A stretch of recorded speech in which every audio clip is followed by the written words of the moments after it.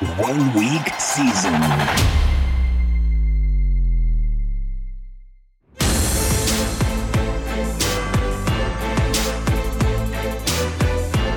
NFL Edge Audio. Steelers at Falcons. Kickoff Sunday, December 4th, 1 p.m. Eastern, over-under 42. Game Overview by Pappy. This game has a wide range of outcomes. The primary offensive pieces in both passing games are underpriced. The Falcons run the ball more than any other team in the league. This game is likely to have too low ownership for its potential upside. How Pittsburgh will try to win. The 4-7 Steelers come into Week 13 off a narrow home win against the Colts.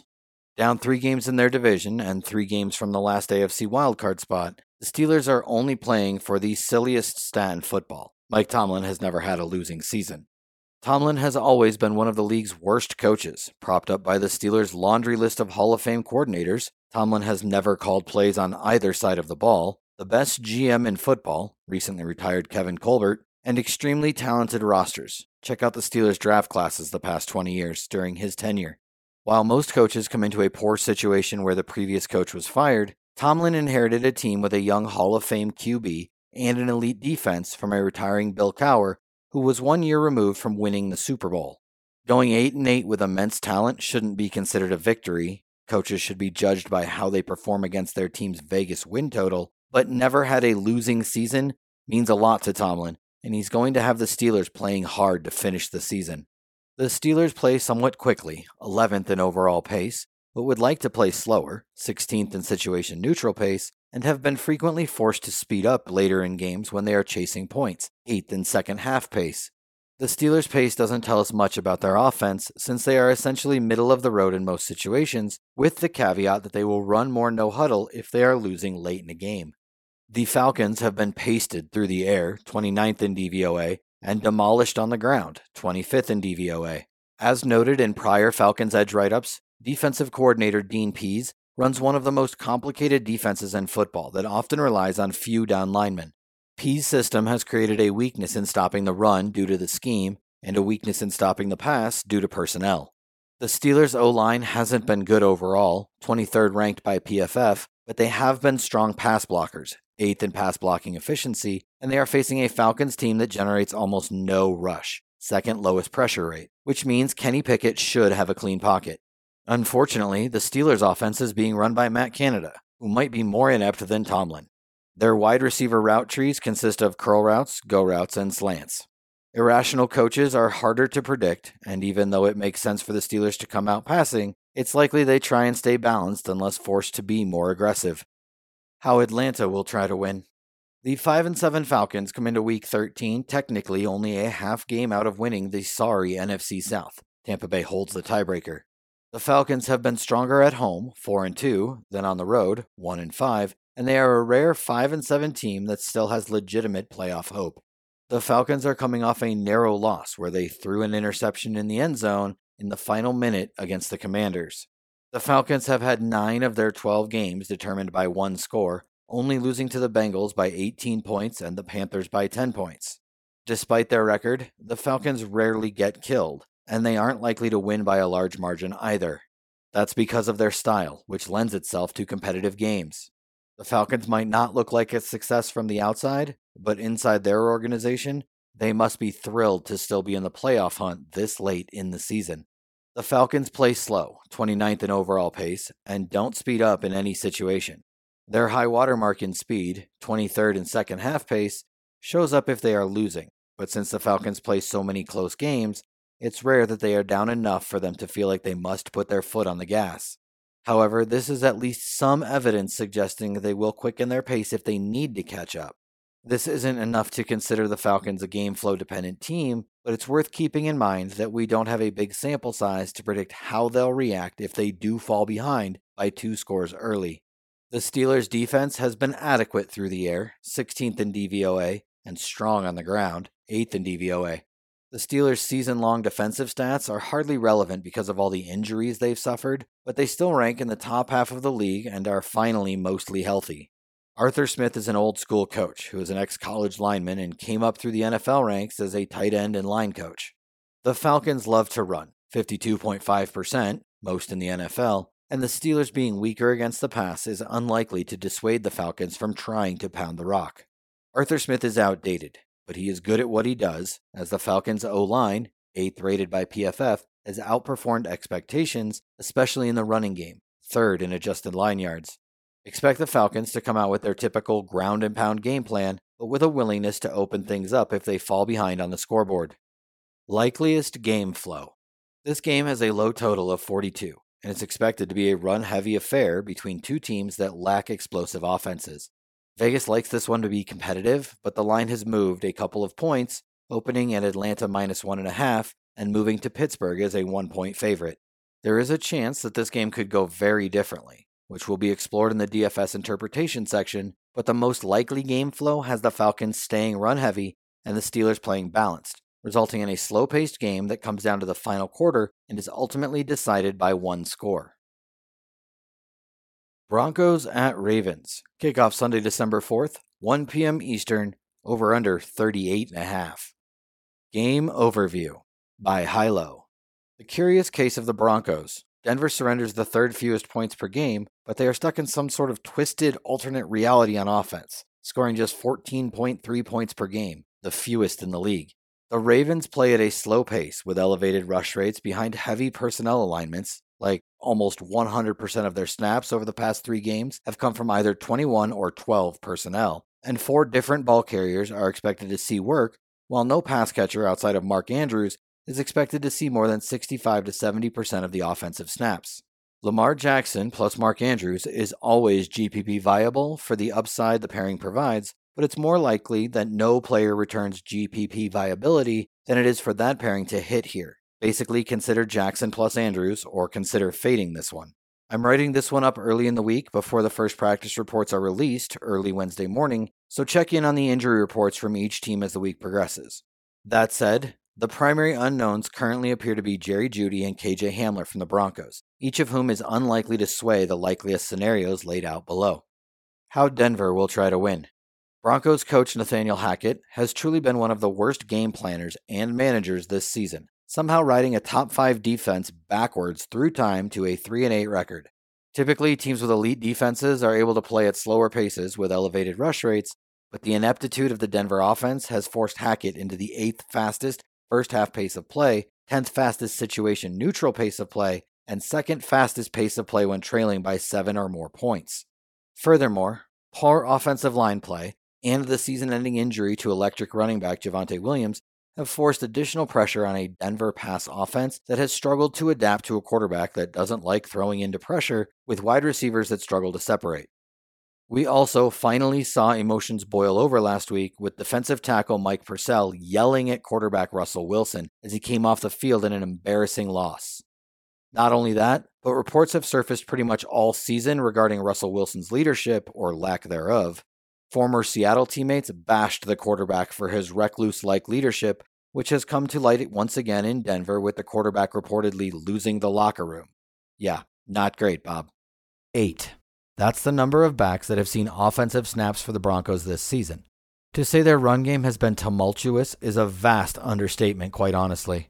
The team started the season with high hopes behind a backfield tandem in Javonte Williams and Melvin Gordon, but has been left with a backfield consisting of 3 practice squad elevations after Williams suffered a season-ending injury and Melvin Gordon fumbled his way off the roster. Mike Boone, who started the season 3rd on the depth chart, hit the injured reserve after Week 7.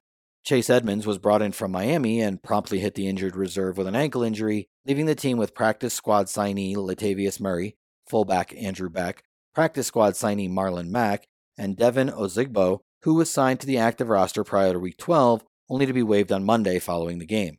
In the embarrassing 23-10 loss to the Panthers, Murray played a whopping 82% snap rate, carrying 13 times for 92 yards and catching his only target for 6 yards. Expect another hefty yet inefficient workload for the veteran back this week, considering the state of the Denver backfield, charged with overcoming a poor run-blocking offensive line against the 3rd-ranked rush defense by yards allowed per carry. Murray has never been known as a high-target running back, but at least the Broncos have filtered 85 targets to the position this season, tied for the 6th most in the league. The pure rushing matchup yields a below-average 4.29 net adjusted line yards metric and 3.94 average yards per carry. Earlier in the season, I theorized that Russ's struggles through the air could be a case of his pass catchers failing to separate, considering Russ has been graced with athletic pass catchers that generate their own separation throughout his career. It's probably still too early to tell if that is a contributing factor to this offense's struggles, but it seems to be holding water. Courtland Sutton currently ranks 78th in the league in average separation at target and 63rd in the league in average cushion. Jerry Jeudy currently ranks 94th in the league in average separation at target and 66th in average cushion. KJ Hamler does not have the requisite snaps or routes run to qualify, but has been equally as bad, while Kendall Hinton and Greg Dulcich lead the team in both metrics. It's actually quite remarkable that Denver pass catchers have a combined 2 games over 100 yards receiving, which came via Jeudy in Week 1 and Sutton in Week 2. The Denver pass-catching core is also banged up as Jeudy and Hamler have been out of the lineup since Week 8. Jeudy hurt his ankle after 1 snap in Week 10 following the team's Week 9 bye. We don't yet know the respective statuses of Jeudy and Hamler, who would each likely re-enter the starting lineup should they return from extended absences, but it appears likely we see Kendall Hinton see another game of increased involvement either way, considering the lack of depth at the position. The team has primarily shifted to a heavy-based offense through the injuries at wide receiver, with Greg Dulcich, Eric Tomlinson, and Eric Saubert combining to form an offense based out of 12 personnel over the previous 3 weeks. All Denver pass catchers have struggled against man coverage this season, a coverage scheme the Ravens played an above-average rate behind a defensive front that now blitzes at a below-average rate, instead electing to generate organic pressure up front, utilizing a hybrid 4-3 front. How Baltimore will try to win. The Ravens are coming off a devastating loss to the Jaguars on a last-minute 2-point conversion in a game that saw Ravens pass catchers drop 3 touchdowns in the first half alone, including an uncharacteristic drop from tight end Mark Andrews in the end zone. The Ravens utilized the highest rate of 21 personnel in the league through fullback Patrick Richard, adding as much as 50% 12 personnel utilization since Rashad Bateman went down in Week 8. Considering the team's tendencies and the matchup against one of the league's biggest run funnel defenses, expect another heavy dose of 21 and 12 personnel and increased rush rates. Baltimore likes to play at a snail's pace, 30th ranked first half pace of play and 31st ranked overall pace of play, with a balanced offense, neutral pass rate over expectation, but the 6th highest overall rush rate, which should be allowed to continue against the Broncos here. The Ravens continue to hold the top spot in the AFC North by the hair on their chinny chin chin. They currently sit tied with the Bengals in record, but they would win the tiebreaker via head-to-head, which almost goes out the window considering the 2 teams play in the final week of the season. As in, motivation should be high for this team coming off an ugly last-second loss to the Jags. Gus Edwards returned to the lineup last week after missing 2 games with hamstring and knee injuries, immediately regaining the lead role in the backfield. That role is likely to be capped around 50% of the offensive snaps, considering his lengthy injury history, and will likely yield 16 to 18 running back opportunities in a solid matchup on the ground. Expect Kenyon Drake to serve as the primary change of pace and clear passing down back, with Justice Hill also likely to mix in for early down work. Considering Lamar Jackson has averaged just over 10 carries per game this season, 12 per game over the last 3 contests, this run game should be considered a 4-headed monster moving forward, leaving fantasy values squarely in the high variance realm of efficiency and touchdowns. The pure rushing matchup yields a slightly above average 4.43 net adjusted line yards metric against a run funnel defense allowing 4.68 yards per running back carry this season. Most notably, the Broncos have allowed only 125 rush yards to opposing quarterbacks this season, 3rd fewest in the league, but have yet to face a mobile quarterback, leaving the range of outcomes rather wide regarding Lamar Jackson's expected rushing floor and ceiling.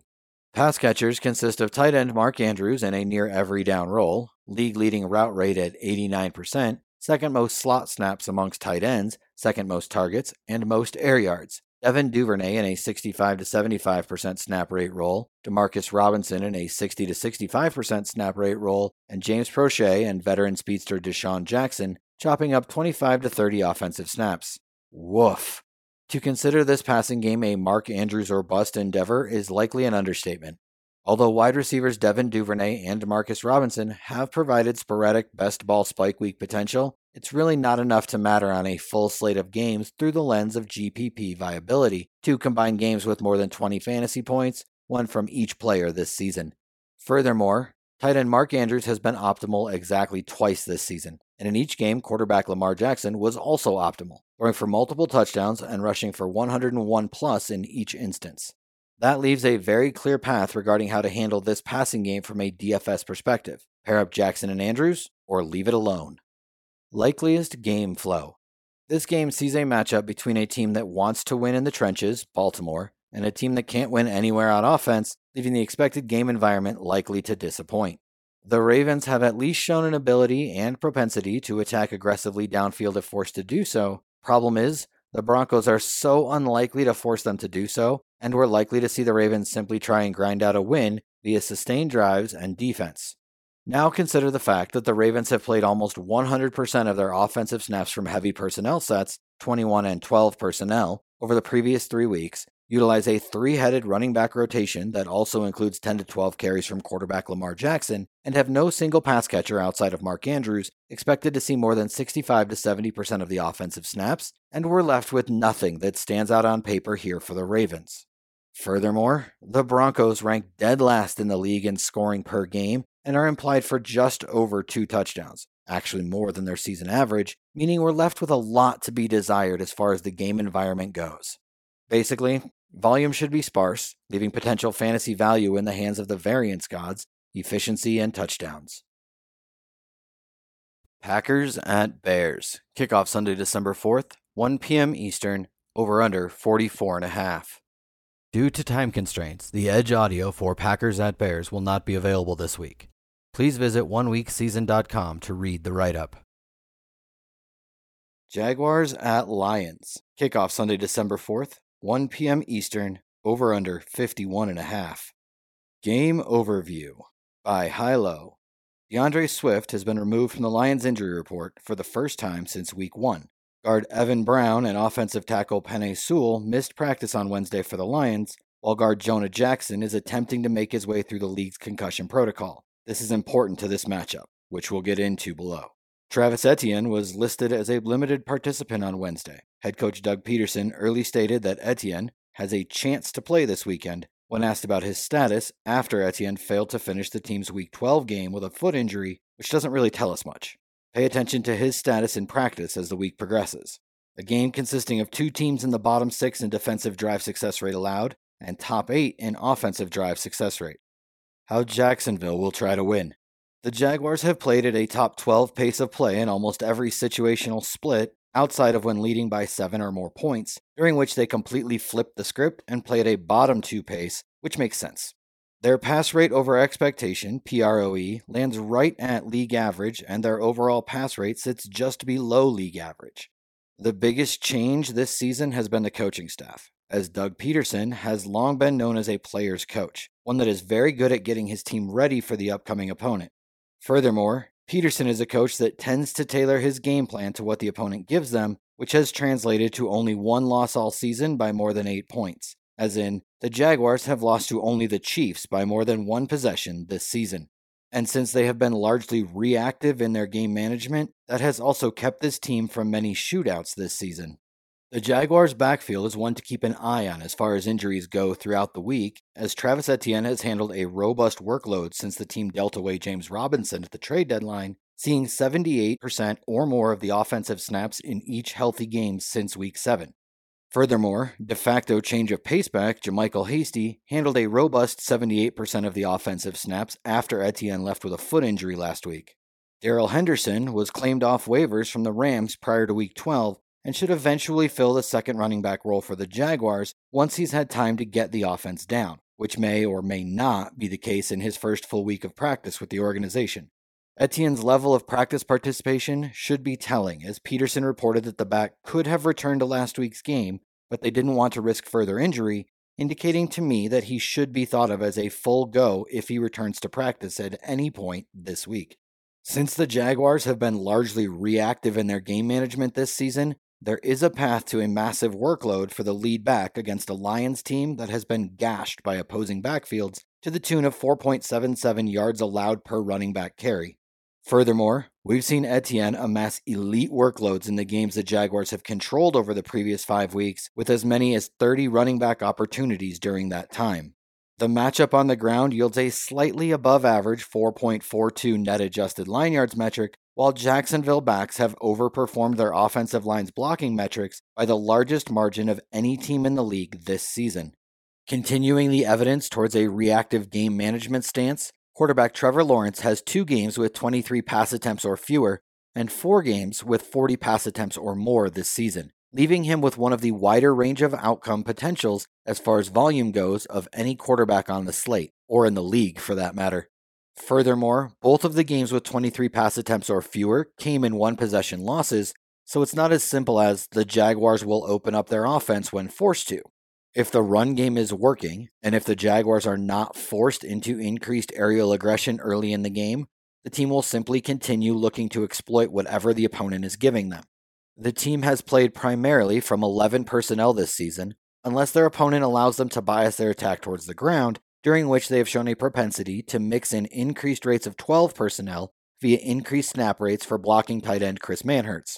Finally, the target distribution amongst the top 4 pass catchers has been largely spread out, with Christian Kirk leading the way with 27.4% targets per route run rate and 24.5% team target market share. Wide receiver 2 numbers. How Detroit will try to win. The Lions continue to start games with a moderate pace, 14th ranked first half pace of play, and increased rush rates with a propensity to adjust to the game environment from there. As in, they would prefer to continue to keep the ball on the ground and control the time of possession, but have largely been unable to do so this season due to a defense that is allowing the most points per drive, the most yards per drive, and has the worst drive success rate allowed in the league.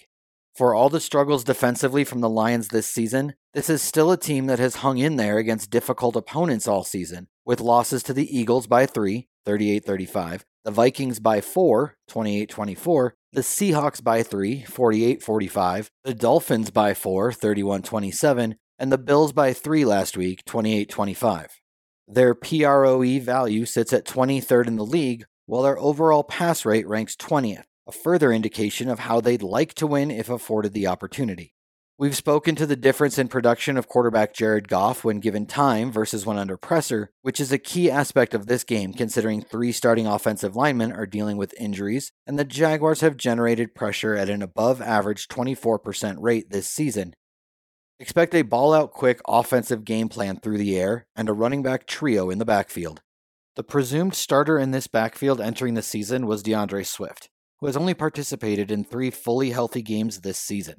He has seen 34% or fewer of the offensive snaps on each of the previous 4 games after re-aggravating an ankle injury and adding a shoulder injury to the list in Week 8.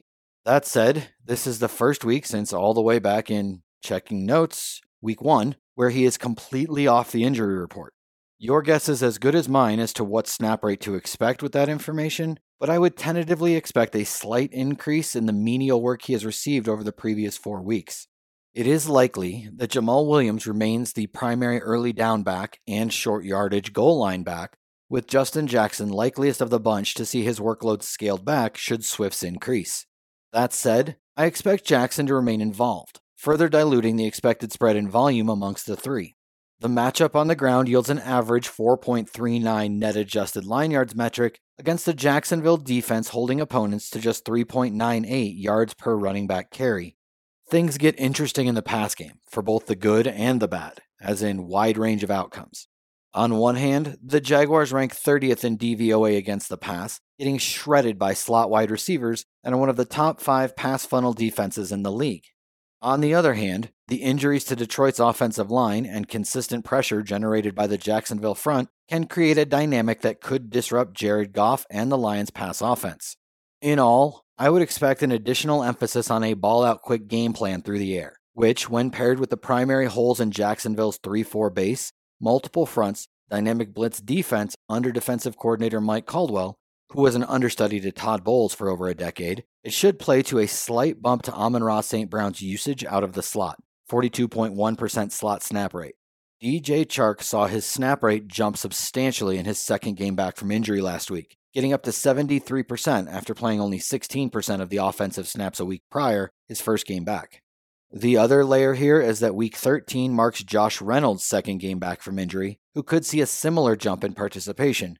That would likely leave Khalif Raymond on the outside looking in. Fullback Jason Cabinda's involvement has come and gone since he returned to action 3 weeks ago, but I would tentatively expect an offense utilizing 11 personnel as its base alignment. The heavy zone principles shown from Jacksonville's defense theoretically boost Detroit tight end expectations, but the Lions have utilized a three-headed tight end monster since the team dealt away TJ Hawkinson. Likeliest game flow. There are a lot of moving pieces with this game, the primary of which are the injuries to the Lions' offensive line and the uncertainty surrounding Travis Etienne in Jacksonville. In a perfect world, Etienne would be a borderline workhorse and there wouldn't be offensive line issues in Detroit, yet here we are. That leaves the door open for Detroit to disappoint offensively and for the one spot of expected concentration to be a bit of a concern from Jacksonville, introducing quite a bit of uncertainty surrounding this game.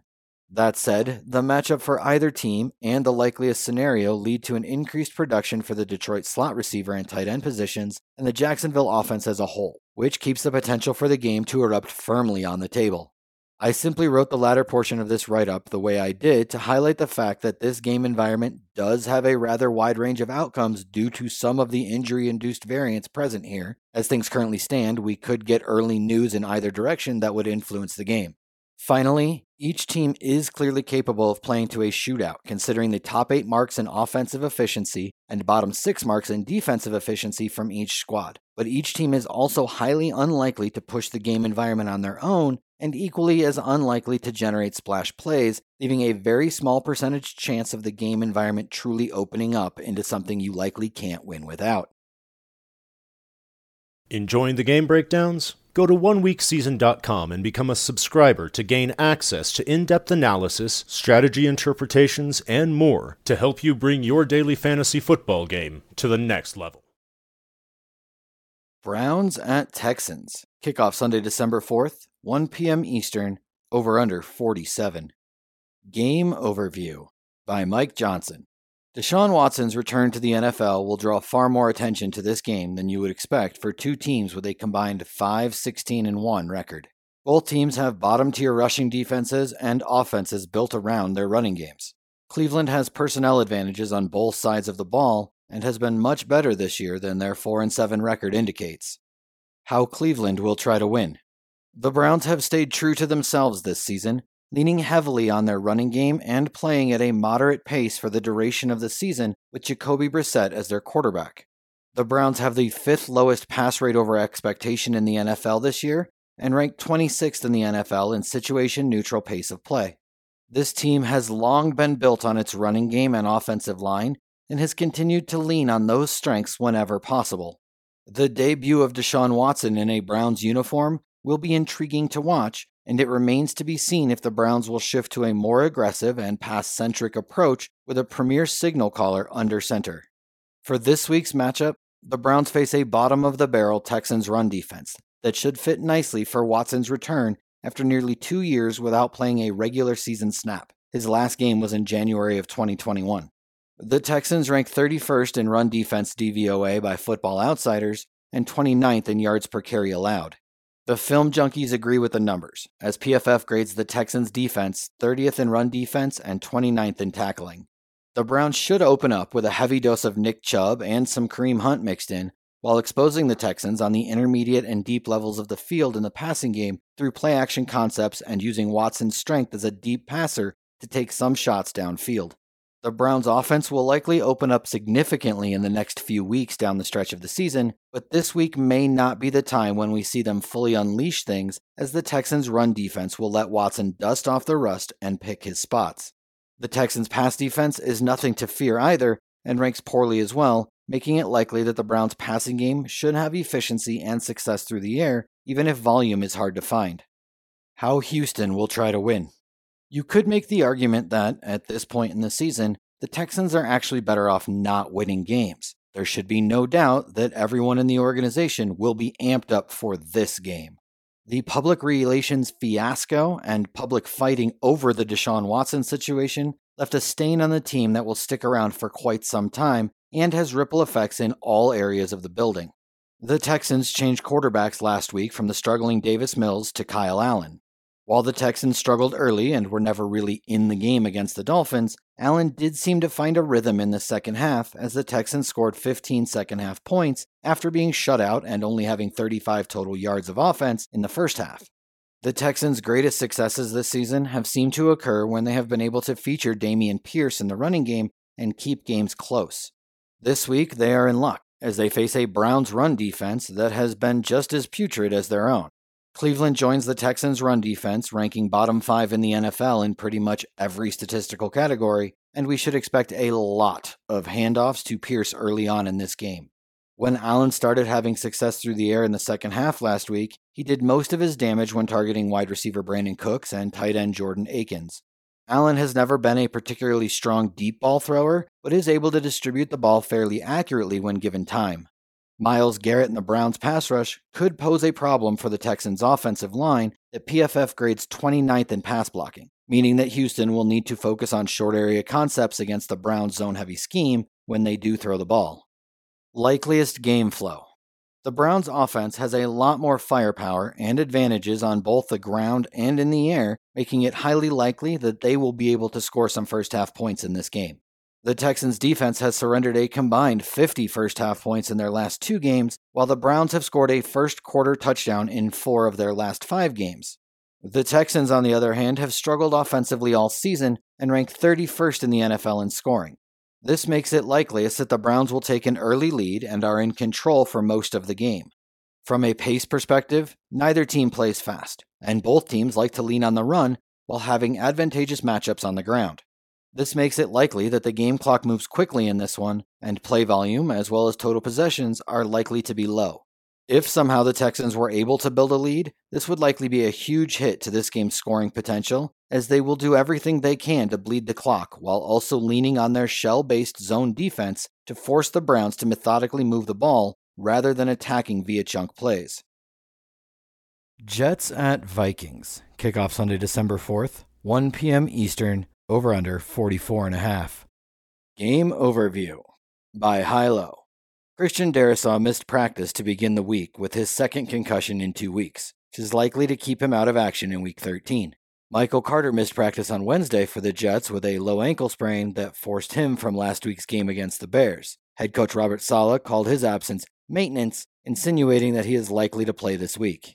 Mike White drew the start for the Jets last week after Zach Wilson was made a healthy inactive. There have been no reports indicating a change to the quarterback situation moving forward from New York. A large piece of this game will be decided by how the Jets choose to run coverages against one of the most elite wide receivers in the league in Justin Jefferson. How New York will try to win. The recipe for the 7-4 Jets has remained fairly consistent this season. Disrupt opposing drives via a lockdown defense, top 5 in all efficiency metrics, heavy zone concepts, organic pressure, manage the game environment through a balanced offense and slow to moderate pace, and try not to lose the game on offense. After starting the season with an underperforming defense that forced the Jets into increased aerial aggression over the first 4 weeks, the Jets have not had a single game with higher than league average offensive plays run from scrimmage over their last 7 games.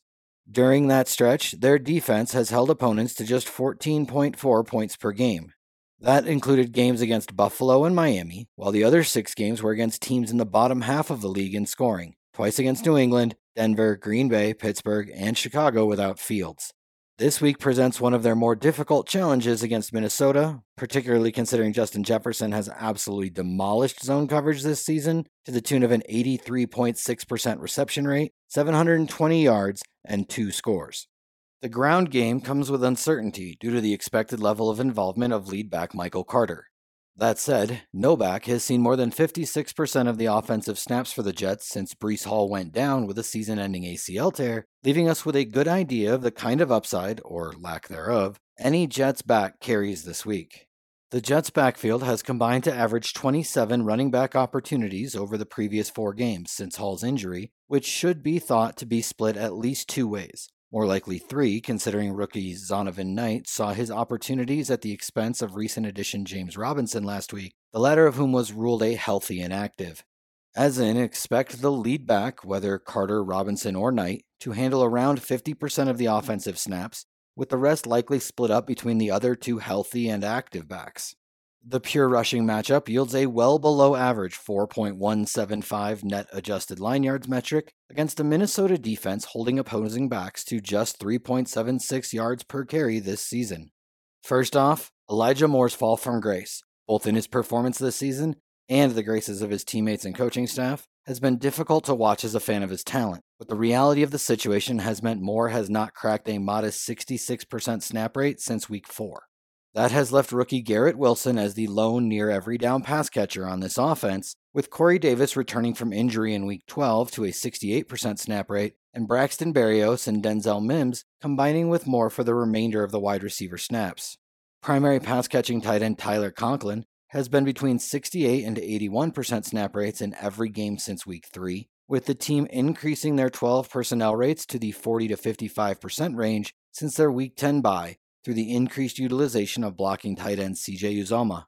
Considering the current state of the pass-catching options on the team, I would tentatively expect the increased rates of 12 personnel to continue here, as it appears to be a concerted effort by the coaching staff to change the dynamics of their offense. Finally, while the team appeared to be opening things up through the air last week based on a quick glance at the box scores, they ran a league-average 63 offensive plays from scrimmage, but mustered only 28 pass attempts. This is very much still a team that would like to control the time of possession and dictate the game environment through moderate pace and elevated rush rates. How Minnesota will try to win. The Vikings maintain a top 8 pass rate over expectation value and third-ranked 63.8% overall pass rate under the new tutelage of first-year head coach Kevin O'Connell, who has largely made good on the offseason hope for increased pass rates from the Vikings this year, with over a 5% increase in pass rate from last season. On top of the elevated pass rate over expectation, this team is playing at a top 5 overall pace of play, the 9th fastest pace of play in the first half, and the 5th fastest pace with the score within 6 points. Almost more importantly, Minnesota has run above the league average in plays per game, about 63, in 7 of their 11 contests so far this season, with 6 of those contests checking in at 69 plays or more. This offense is regularly running 10% or more plays per game than the average team this season. Dalvin Cook has regained his borderline elite workhorse status as the season has progressed, after starting the season ceding additional work to backup running back Alexander Mattison. Cook has seen 84% of the offensive snaps or more in 4 of his last 6 games, with one of those games being the blowout loss to the Cowboys in Week 11, 40-3. Furthermore, his pass game usage has returned to near elite levels during that time, after he started the season with only 15 targets over his team's first 5 games, seeing 5 or more targets in the last 4 non-blowout loss games. He has also averaged a tidy 23.75 running back opportunities in those 4 non-blowout loss games since the team's Week 7 bye. The matchup is far from ideal, however, against the Jets team holding opposing backfields to 22 DK points per game. The pure rushing matchup yields a below-average 4.22 net adjusted line yards metric. Expect Mattison to continue serving a strict change-of-pace role whenever Dalvin needs a breather. Another thing O'Connell instituted in this new-look offense is the dynamic ways of getting the ball to his top playmaker, similar to Cooper Kupp last year in Los Angeles, in this case, Justin Jefferson. Jefferson currently leads the league in routes run, ranks 3rd in snap share and targets, 116, ranks 7th in team target market share, 29.4%, and has seen the most red zone targets in the league. But not only that, it's how they are getting the ball to Jefferson. He also leads the league in yards after the catch, which is remarkable considering what Tua Tagovailoa and Tyreek Hill are doing in Miami. I alluded to it above, and we'll talk more about it below, but a massive portion of how this game environment eventually plays out likely involves how the Jets choose to handle Jefferson. The Jets play elevated rates of cover 2 and cover 3 zone alignments this season, allowing their athletic 4-3 front and unique linebacker and safety blitz packages to wreak havoc in the backfield. The problem, at least on paper, is that Jefferson has annihilated both of those primary coverages this season. Do the Jets fundamentally alter their approach on defense and run more man coverages with topside safety help, or do they stick with increased zone coverage rates? We really have no way of knowing for sure, but what we do know is that the Jets ran their highest rate of zone coverage against Miami in Week 5 at 88%.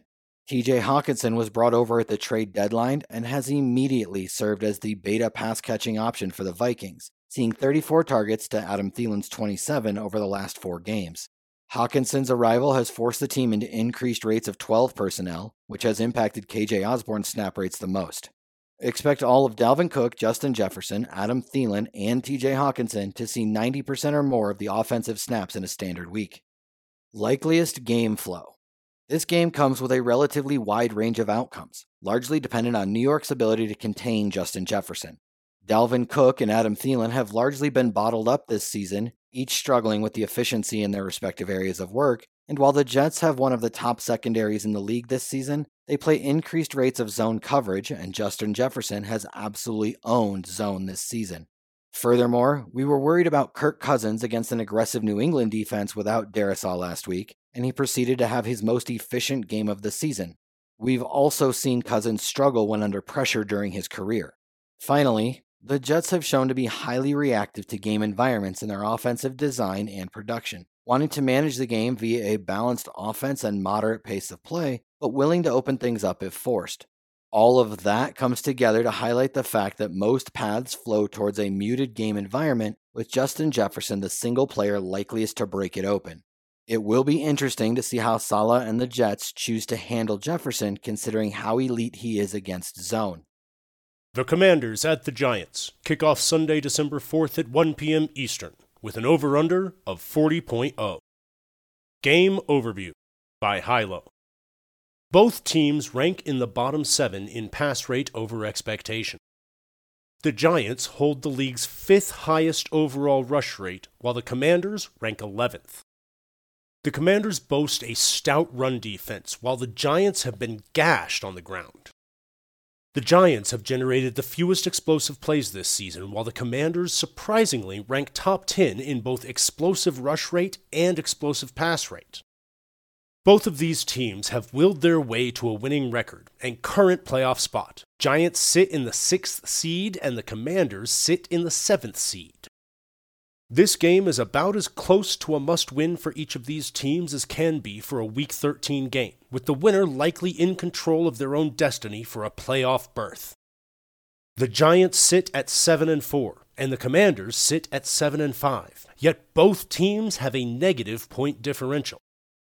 The Giants rank 22nd in scoring, while the Commanders rank 24th.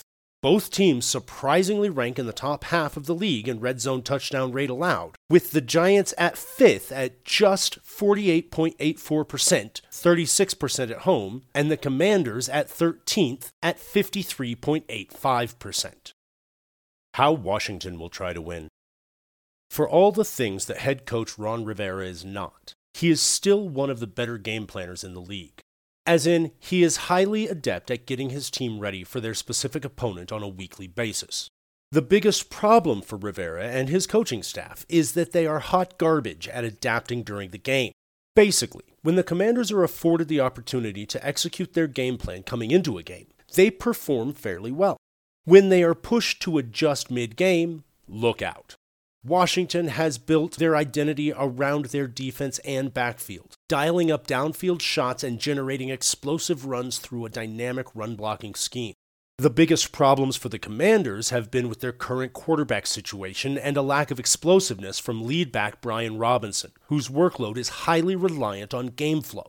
That said, it is going to take a lot to shake Washington away from elevated rush rates and a modest pace of play. The Washington backfield has devolved into a true timeshare between Brian Robinson and Antonio Gibson, with Robinson likelier to see more snaps in a positive game script, and Gibson likelier to see more snaps in back-and-forth games and in a negative game script. Both backs rank near the bottom of the league in explosive rush rate and true yards per carry, but their stout defense has allowed them to largely stick to a run-balanced approach in most games this season. Keep an eye on the status of Gibson as the week progresses, as he was limited to start the week with a foot injury. The pure rushing matchup yields a slightly above average 4.48 net adjusted line yards metric against a Giants defense allowing a robust 5.2 yards per running back carry this season. Wide receiver Terry McLaurin is clearly the top option on this team.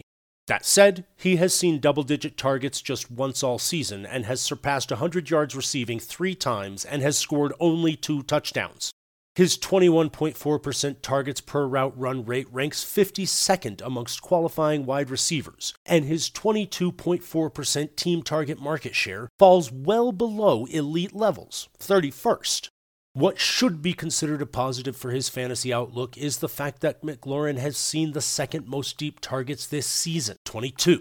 What the field is likely to miss is the fact that McLaurin's snap rate has taken a hit recently, with 86%, 72%, and 82% of the offensive snaps played over the previous 3 games after ripping off 6 consecutive games with a 95% snap rate or higher. That increase in snap rate perfectly aligns with the injury to rookie Jahan Dotson, who left Week 4 with an injury and missed the subsequent 5 games. Tight end Logan Thomas also either missed or was limited in 5 of those games.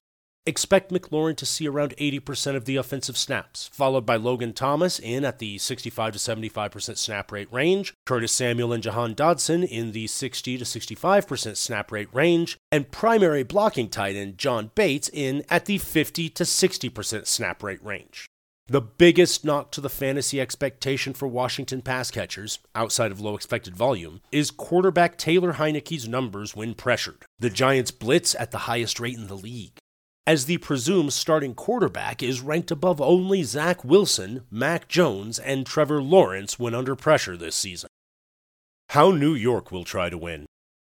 The Giants have been very similar to the Commanders in the way they are approaching games this season, albeit with a much lower explosive play rate, like the lowest in the league. New York has operated almost exclusively from 11 personnel this season, even through numerous injuries to their pass-catching core. The problem is that their primary wide receivers are now Darius Slayton, who began the year 5th on the depth chart, Richie James, who began the year beaten out by rookie David Sills for playing time, and Isaiah Hodgkins, who began the year with the Bills. Rookie tight end Daniel Bellinger has an outside chance at returning this week after returning to a limited session on Wednesday following an orbital bone surgery and subsequent recovery. Their defense has played the highest rate of man coverage this season and has blitzed at the highest rate in the league, each of which are staples of a Wink Martindale defense. Another staple of a Wink Martindale defense is a low red zone touchdown rate allowed, a metric that the Giants rank 5th in the league in this season. Basically, this team is built to disrupt opposing drives, clamp down in the red zone, and ride Saquon Barkley for as long as possible before adjusting to the game environment in the fourth quarter. Speaking of Saquon, enough has been said of his involvement on this offense this season, but allow me to expand. Barkley currently ranks 1st in snap share, 2nd in opportunity share, 2nd in carries, 4th in rush yards, and 6th in fantasy points per game amongst qualified running backs this year. As we've also discussed in this space previously this year, we can no longer view Saquon as much more than a yardage and touchdown back, who is averaging only 4.3 targets per game this season. Matt Breida should continue operating in a strict change of pace role. The rushing matchup yields a laughable 4.11 net adjusted line yards metric against a Washington defense holding opposing backfields to 4.11 yards per carry. Honestly, not much more needs to be said about the Giants' pass game expectation outside of stating that they have generated the fewest plays of 20-plus yards this season, and the Commanders rank 2nd in yards after the catch allowed. Anyway, expect another week of Darius Slayton as the top pass catcher, with Richie James and newcomer Isaiah Hodgkins likely holding down the wide receiver 2 and wide receiver 3 roles with 65 to 70% snap rate expectations. Kenny Golladay should continue to see 35 to 45% of the offensive snaps, while the tight end position is currently up in the air after rookie tight end Daniel Bellinger returned to a limited session on Wednesday following eye surgery. Regardless of Bellinger's status, expect the tight end room to operate via a 3-man rotation. Likeliest game flow. I wrote up the game overview section with so many statistics on purpose, as it paints a very clear picture of what the likeliest scenario is for this game. That said, division games late in the year that are borderline must-win games for each team always carry a wide range of potential outcomes. It's just that these two teams are so similar in the way they approach trying to win games, which is basically to try and make it to the fourth quarter and steal a victory.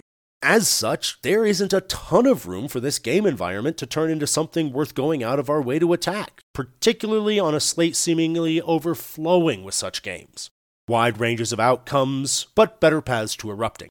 A lot of that is due to how the Giants run their offense. which doesn't schematically operate in a way that generates many chances for explosive plays, meaning the onus is likely on Taylor Heineke, Terry McLaurin, and Antonio Gibson to break the game open.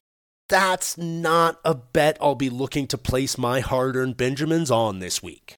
Finally, Taylor Heineke's grades when pressured rank above only Zach Wilson, Mac Jones, and Trevor Lawrence this season, which should be a primary factor in how this game evolves. Enjoying the game breakdowns? Go to oneweekseason.com and become a subscriber to gain access to in-depth analysis, strategy interpretations, and more to help you bring your daily fantasy football game to the next level. The Titans at the Eagles. Kickoff Sunday, December 4th at 1 p.m. Eastern with an over-under of 44. Game Overview by Hilo. The Titans have run only 56.8 offensive plays per game this season, the second fewest in the league, after finishing 2021 ranked second in average time of possession. A lot of that dip in time of possession and plays per game is due to a net drive success rate value that ranks 29th in the league. Their opponent this week, the Eagles, rank 4th in net drive success rate, 7th in average time of possession, and have averaged an above-average 66 plays per game. The Titans have a very clear path of least resistance on the ground, which aligns with their preferred method of attack. The Eagles have a very clear path of least resistance through the air, but it remains to be seen how they will choose to attack an opponent that presents a pass funnel matchup. Quarterback Jalen Hurts has not thrown more than 28 pass attempts since Week 5 against the Cardinals. One of the #revenge narratives on this slate is A.J. Brown against his former team. Brown reportedly felt slighted by the organization after they decided to trade him instead of pay him after the work he put in for them over the first 3 years of his career. How Tennessee will try to win. The Titans have taken their standard game plan under head coach Mike Vrabel to new levels with the play of their defensive line and linebacker core, ranking first in the league in defensive rush DVOA, first in defensive adjusted line yards, and 5th in yards allowed per running back carry this season. That said, a dead last overall pace of play and 29th ranked net drive success rate combined to have the Titans ranked just 19th in average time of possession after finishing second to the Packers last season. Furthermore, the team has averaged only 56.8 plays per game, the second fewest to only the Panthers. Basically, this team wants to crack down on the run, get pressure on the quarterback to disrupt drives, and play slow with an elevated rush rate in order to stay in games into the fourth quarter. And for what seems like the better part of the previous 4 seasons, it's working. The biggest positive for the Titans this week is a matchup with the extreme run funnel nature of the Philadelphia Eagles, who ranks second in DVOA against the pass, but just 24th in DVOA against the run. Derrick Henry's snap rate has fluctuated wildly this season, with final touch counts almost directly correlated to his time spent on the field. As in, Henry has played 6 games since the team's Week 6 bye. He has seen 71% or more of the offensive snaps in 3 of those games, and 59% or fewer in 3 of those games. He averages 32 running back opportunities in the 3 games on the higher side and 19.67 in the 3 games on the lower end, with 2 of the 3 games with low snap rates coming in losses. The Titans are currently 4.5-point dogs on the road. The most telling part is that his touch per snap rates have remained fairly consistent all year. It's simply a function of Henry being on the field more in positive game scripts. Dontrell Hilliard should continue serving as the clear change of pace and long down and distance to go back, with a snap rate tied to the previous conversation. The pure rushing matchup yields a well above average 4.60 net adjusted line yards metric against an Eagles defense ceding 24.9 DK points per game to opposing backfields.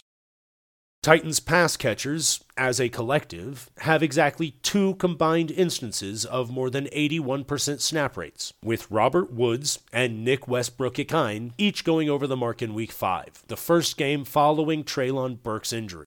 That makes sense considering the makeup of this team, a team that utilizes 12 personnel at almost a 60% clip this season. Rookie wide receiver Treylon Burks is the spark of the offense through the air, leading the team in targets per route run rate by a wide margin. He is also the only pass catcher to score more than a modest 13 fantasy points without scoring multiple touchdowns this season, as NWI did it once on a blow-up, 2-touchdown game with Treylon out, and tight end Austin Hooper did it once on a 2-touchdown game in Week 11. Basically, the low overall volume from this offense, combined with the low pass rate and slow pace of play, has meant no pass catcher outside of Treylon Burks can be considered viable outside of fluky variants. How Philadelphia will try to win.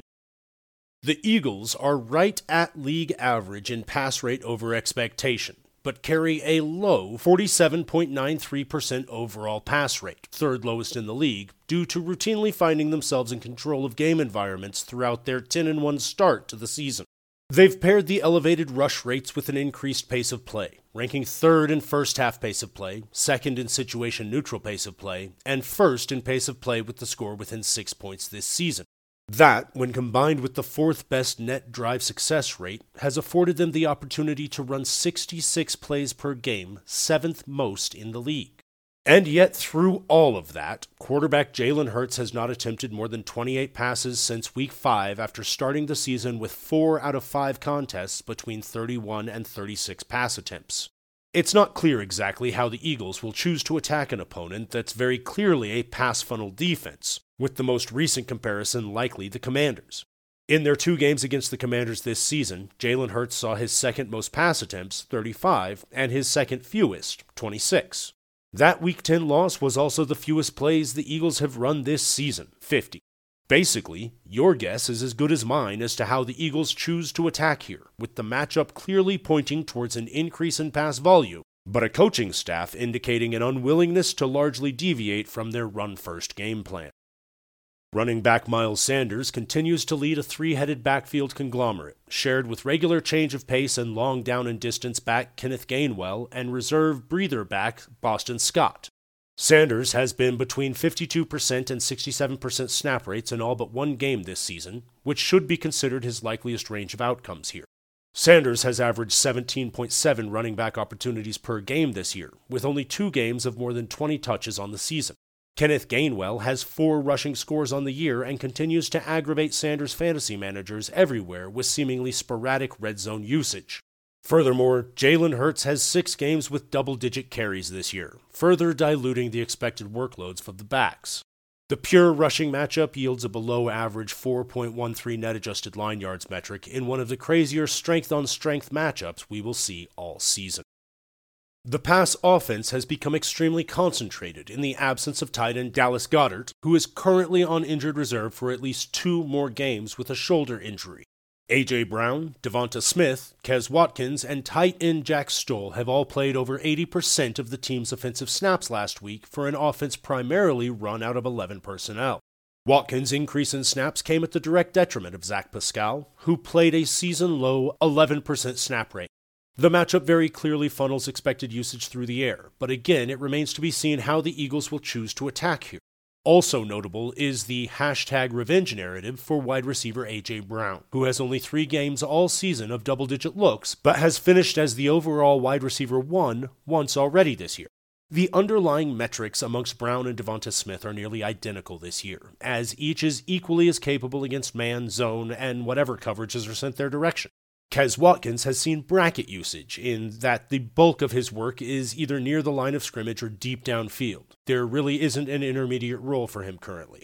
Finally, Jack Stoll has exactly 1 target in the 2 games with more than 80% snap rates since Goddard's injury, leaving this passing game highly concentrated. Likeliest game flow. It is all but assured we see the Titans come out and try to control the game environment via their run game and suffocating run defense, with an emphasis on getting Derrick Henry rolling early and containing quarterback Jalen Hurts on the other side. Considering the Eagles are also a run-first, low-pass volume offense, but find themselves in a difficult on-paper matchup, how the game environment and flow ultimately develop will likely come down to how the Eagles choose to attack, which all seems counterintuitive. Stick with me here. The way to ensure the Titans are thrown off their game plan is to score early and make them one-dimensional. The problem isn't that we haven't seen the Eagles score early in games, because we have, and frequently. The problem is that the Titans are actually well-suited to slow the Eagles' likeliest plan of attack down enough to remain run-balanced deeper into the game. As such, the quickest way to gain the upper hand would be to come out firing through the air to the dynamic trio of A.J. Brown, Devontae Smith, and Quez Watkins against a poor pass defense. Whether or not that ultimately transpires remains to be seen here, leaving this game environment with two equally as likely potential game flows. In the first instance, the Eagles struggle early against the top run defense of the Titans, allowing Derrick Henry to remain on the field at a higher rate and see increased usage as a result, likely keeping the game close deeper into the contest. In the second instance, the Eagles are able to strike early through the air, effectively removing Henry from the game plan and forcing the Titans into one-dimensionality. Either way, the Eagles' volume likely remains relatively equivalent in either scenario, whereas the Titans could find themselves with an immensely wide range of potential outcomes. This one is tricky. The Seahawks at the Rams kick off Sunday, December 4th at 4:05 p.m. Eastern, with an over-under of 41.0. Find the full write-up for this game on the NFL Edge at oneweekseason.com. The Dolphins at the 49ers kick off Sunday, December 4th at 4:05 p.m. Eastern, with an over-under of 46.5. Game Overview by Mike Johnson. Miami is likely to lean into their elite passing game and avoid the 49ers' dominant run defense as often as possible. San Francisco's offense may also have to lean more on the pass than usual due to injuries to their running backs and a strong Miami run defense.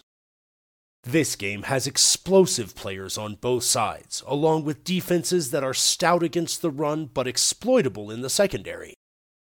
We likely need the Miami offense to have early success in order for this game to truly be pushed. How Miami will try to win. In their Week 12 win over the Texans, the Dolphins were up 30-0 at halftime. At that point, they had called pass plays on 35 of 43 offensive plays, 81%, despite the fact that the Texans entered the game ranked bottom third in the NFL against the run by pretty much any metric you can find. Over the last 5 weeks, since Tua Tagovailoa returned from injury, the Dolphins rank fourth in the NFL in pass rate over expectation. This week, the Dolphins face a 49ers defense that ranks top 5 in the league against the run by any metric, and who head coach Mike McDaniel knows very well from his time as the offensive coordinator in San Francisco. McDaniel has shown this season that he does two things extremely well.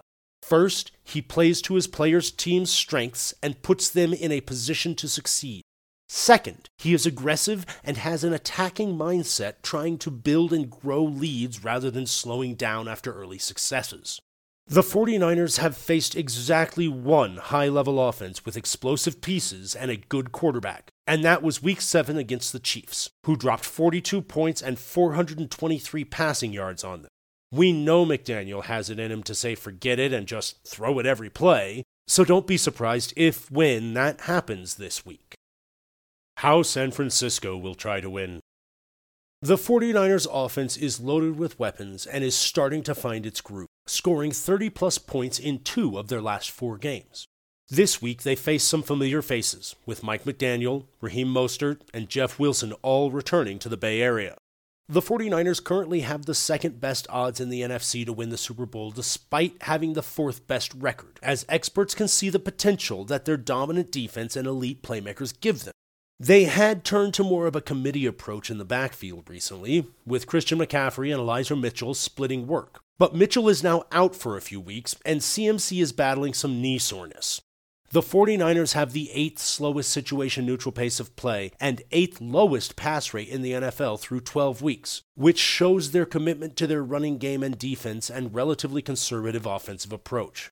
Even when they do turn to the air, they focus primarily on short area targets and allow their players to make the plays after the catch.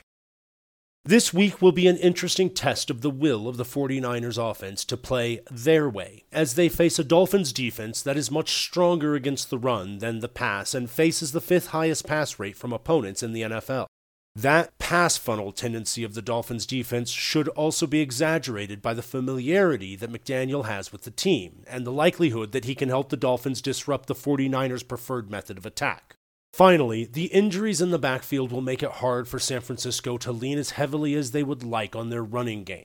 We should expect a slightly more pass-heavy approach from San Francisco in this matchup than they usually have, with an emphasis on short area passing. And it also wouldn't be surprising to see Deebo Samuel be featured more heavily as a runner this week than he has been most of this season, as we can remember that his heavy rushing usage last year was primarily sparked by injuries in the 49ers backfield.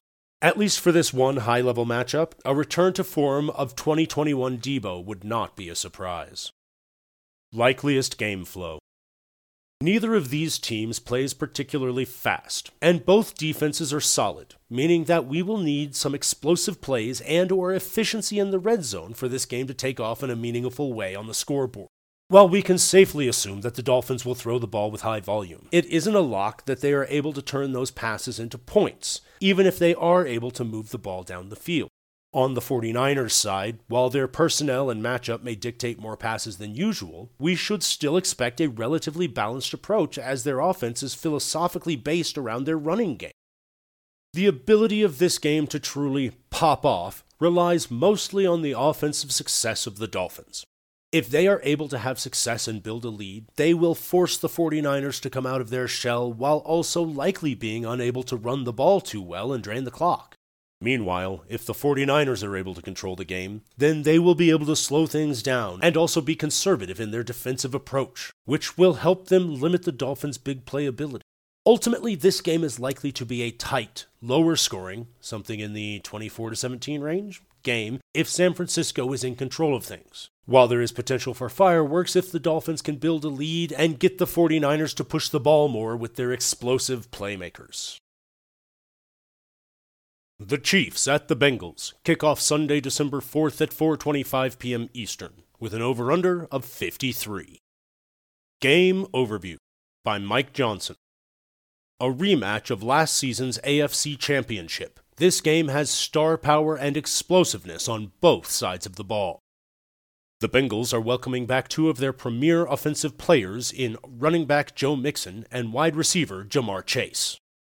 While a shootout is possible, both teams know each other well enough that a modest scoring game is also very viable.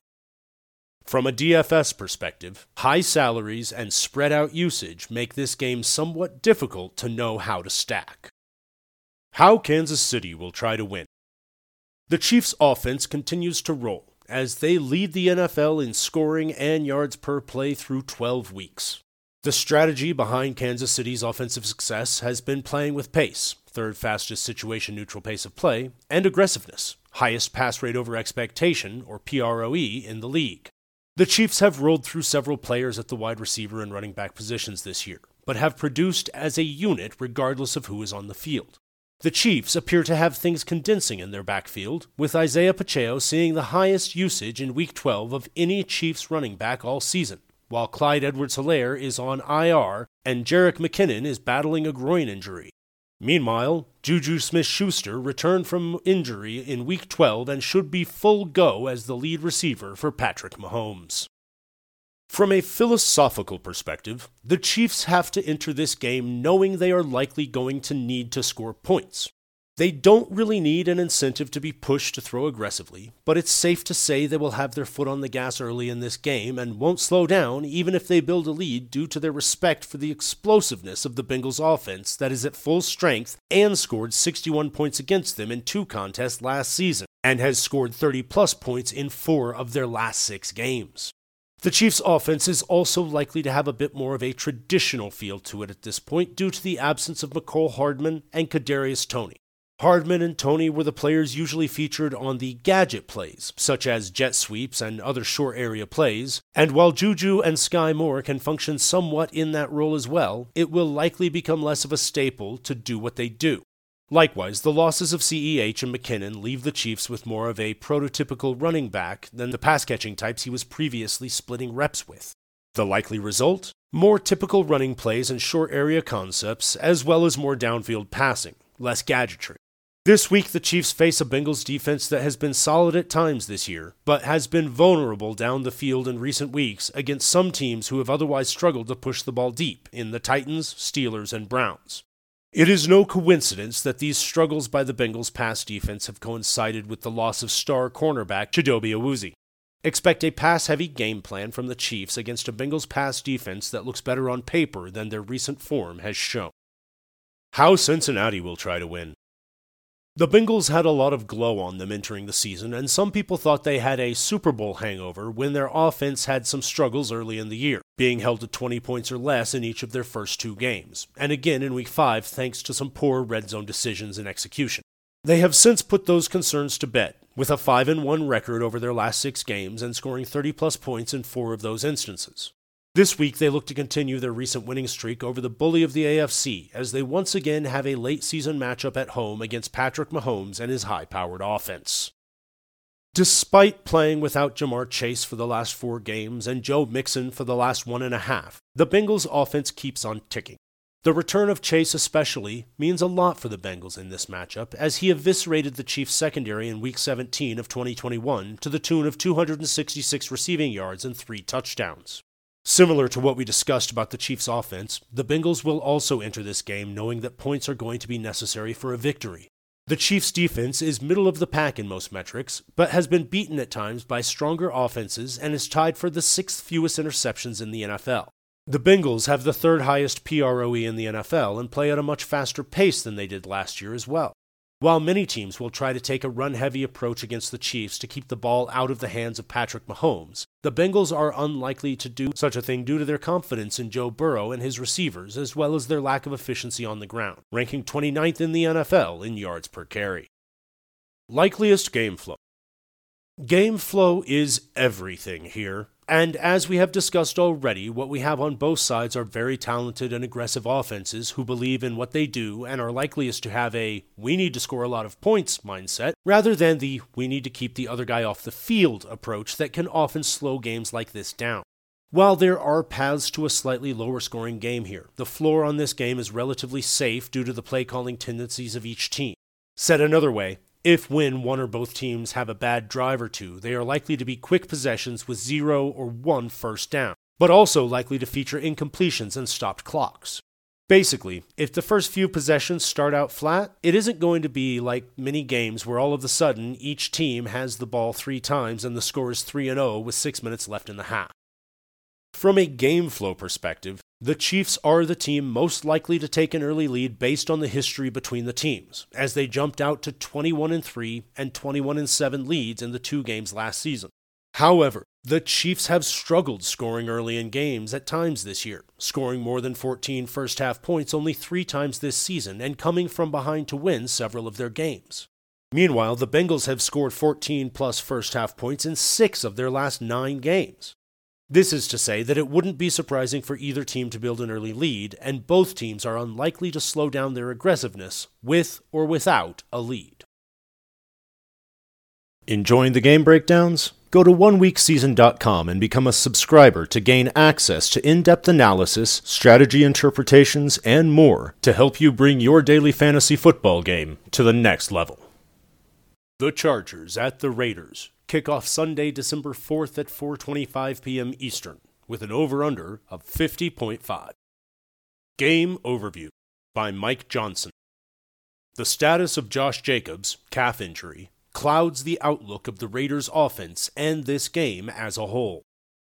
Expect a competitive game. Despite mediocre records, these teams combined have lost by more than 1 score only 3 times. Elite on-paper matchups await both teams in the areas that they prefer to attack. How Los Angeles will try to win. The Chargers' offense is a high-octane unit that is aggressive and fast-moving. They lead the league in both pass rate and tempo, which is to be expected when you have a young stud quarterback with a cannon for an arm, talented wide receivers, and an all-world running back whose best skill set is his receiving ability. This week, they have to be licking their chops as they are set to face the league's worst defense by Football Outsiders' DVOA metrics and PFF's 27th graded coverage unit. The Raiders' defense has surrendered 20-plus points to everyone but Russell Wilson this season, making it a safe bet that the Chargers' offense has a reasonable scoring floor in this game. Perhaps even more alarming for the Raiders' defense in this matchup than their cumulative statistics this season is the fact that they have the bottom-ranked pass defense in the NFL despite facing only the 19th highest pass rate in the NFL. This means that the Chargers' pass-heavy game approach has the potential to light up the Raiders in ways that other teams have not fully leveraged. Geno Smith just set his season high in passing yards last week against the Raiders. And Justin Herbert should have a field day against a zone-heavy coverage scheme for the Raiders that will allow him to pick them apart with his personnel that is best suited for working the short to intermediate areas of the field. There isn't anything too crazy to expect from the Chargers' approach to this game, as they have a clear way that they will want to play, and this matchup suits their strengths perfectly. How Las Vegas will try to win. Last week, in an overtime victory over the Seahawks, the Raiders' offense continued to be extremely concentrated on two players, Davante Adams and Josh Jacobs. Over the last 4 weeks, the Raiders have given the ball to one of those two, via carries or targets, on 67% or more of their offensive plays in every game. While 3 of the Raiders' 5 touchdowns went to other players, the concentration of that usage is truly wild in today's NFL, where many teams like to spread the ball around. From a philosophical perspective, it is pretty clear after Jacobs ran for 229 yards last week that the Raiders should want to attack the Chargers' run defense that ranks last in the NFL in yards per carry allowed. However, Jacobs entered and emerged from that game with a calf strain that has him limited in practice as they head into this divisional matchup. The status of Jacobs should be closely monitored, as he seems likely to play, but it also wouldn't be shocking for his workload to be slightly toned down and have him given more breaks, given the nature of his injury. That being said, the Raiders declined the 5th-year option on his rookie contract before this season and appear hell-bent on riding him into the ground, while head coach Josh McDaniels is likely more focused on his own job security than the long-term health of a player who will almost certainly be gone after this season. So, long story short, if Jacobs is playing, we should probably expect his competitive juices to have him wanting to be on the field as much as possible, and McDaniels to oblige. The Chargers' pass defense, at first glance, appears to be playing man coverage at one of the highest rates in the NFL, 6th through 12 weeks. However, on a weekly basis, their coverage rates have kind of been all over the map this season, as they have played over 50% man coverage in 4 games this season, but under 25% man coverage in 3 other games. NFL average is roughly 30%. The games in which they played a majority of man coverage were against Kansas City, twice, Arizona, and Cleveland. The games where they played zone coverage primarily were against Seattle, Atlanta, and San Francisco. For what it's worth, the Chargers played 31.1% man coverage in the first meeting between these teams when Davante Adams dominated them for 141 receiving yards. I would expect a similar middle-of-the-road approach to this game, with extra attention focused in Adams' direction. Likeliest game flow. There is certainly a lot of potential for this game to get going in a big way. On both sides of the ball, we have offenses that have clear preferred methods of attack that set up perfectly against the weaknesses of their opponents. The Raiders have a balanced and concentrated attack with an offensive line that is better at run blocking than pass blocking, and are facing a defense that is awful against the run and was shredded by their top receiver once already this season. The Chargers are an aggressive pass-heavy team facing the worst pass defense in the league. It isn't hard to see the potential for this game, and the Chargers are the more aggressive and explosive team, which makes it most likely they would be the ones to jump out to an early lead, which would help push a Raiders team that will play slower when they are able to. All of that being said, we should also consider some of the risks here. The biggest questions regarding this matchup revolve around the health of Josh Jacobs, and the potential for the Chargers to give a ton of extra attention to Davante Adams, 2 things that seem fairly correlated. If Jacobs is hindered and the Raiders are not fully able to leverage their strength and exploit the Chargers' run defense, the Chargers will be able to give much more focus to Adams and potentially slow him and the passing game down as well. For this reason, we should be watching reports about Jacobs closely, as his status will have a great effect on the way this game plays out on both sides of the ball.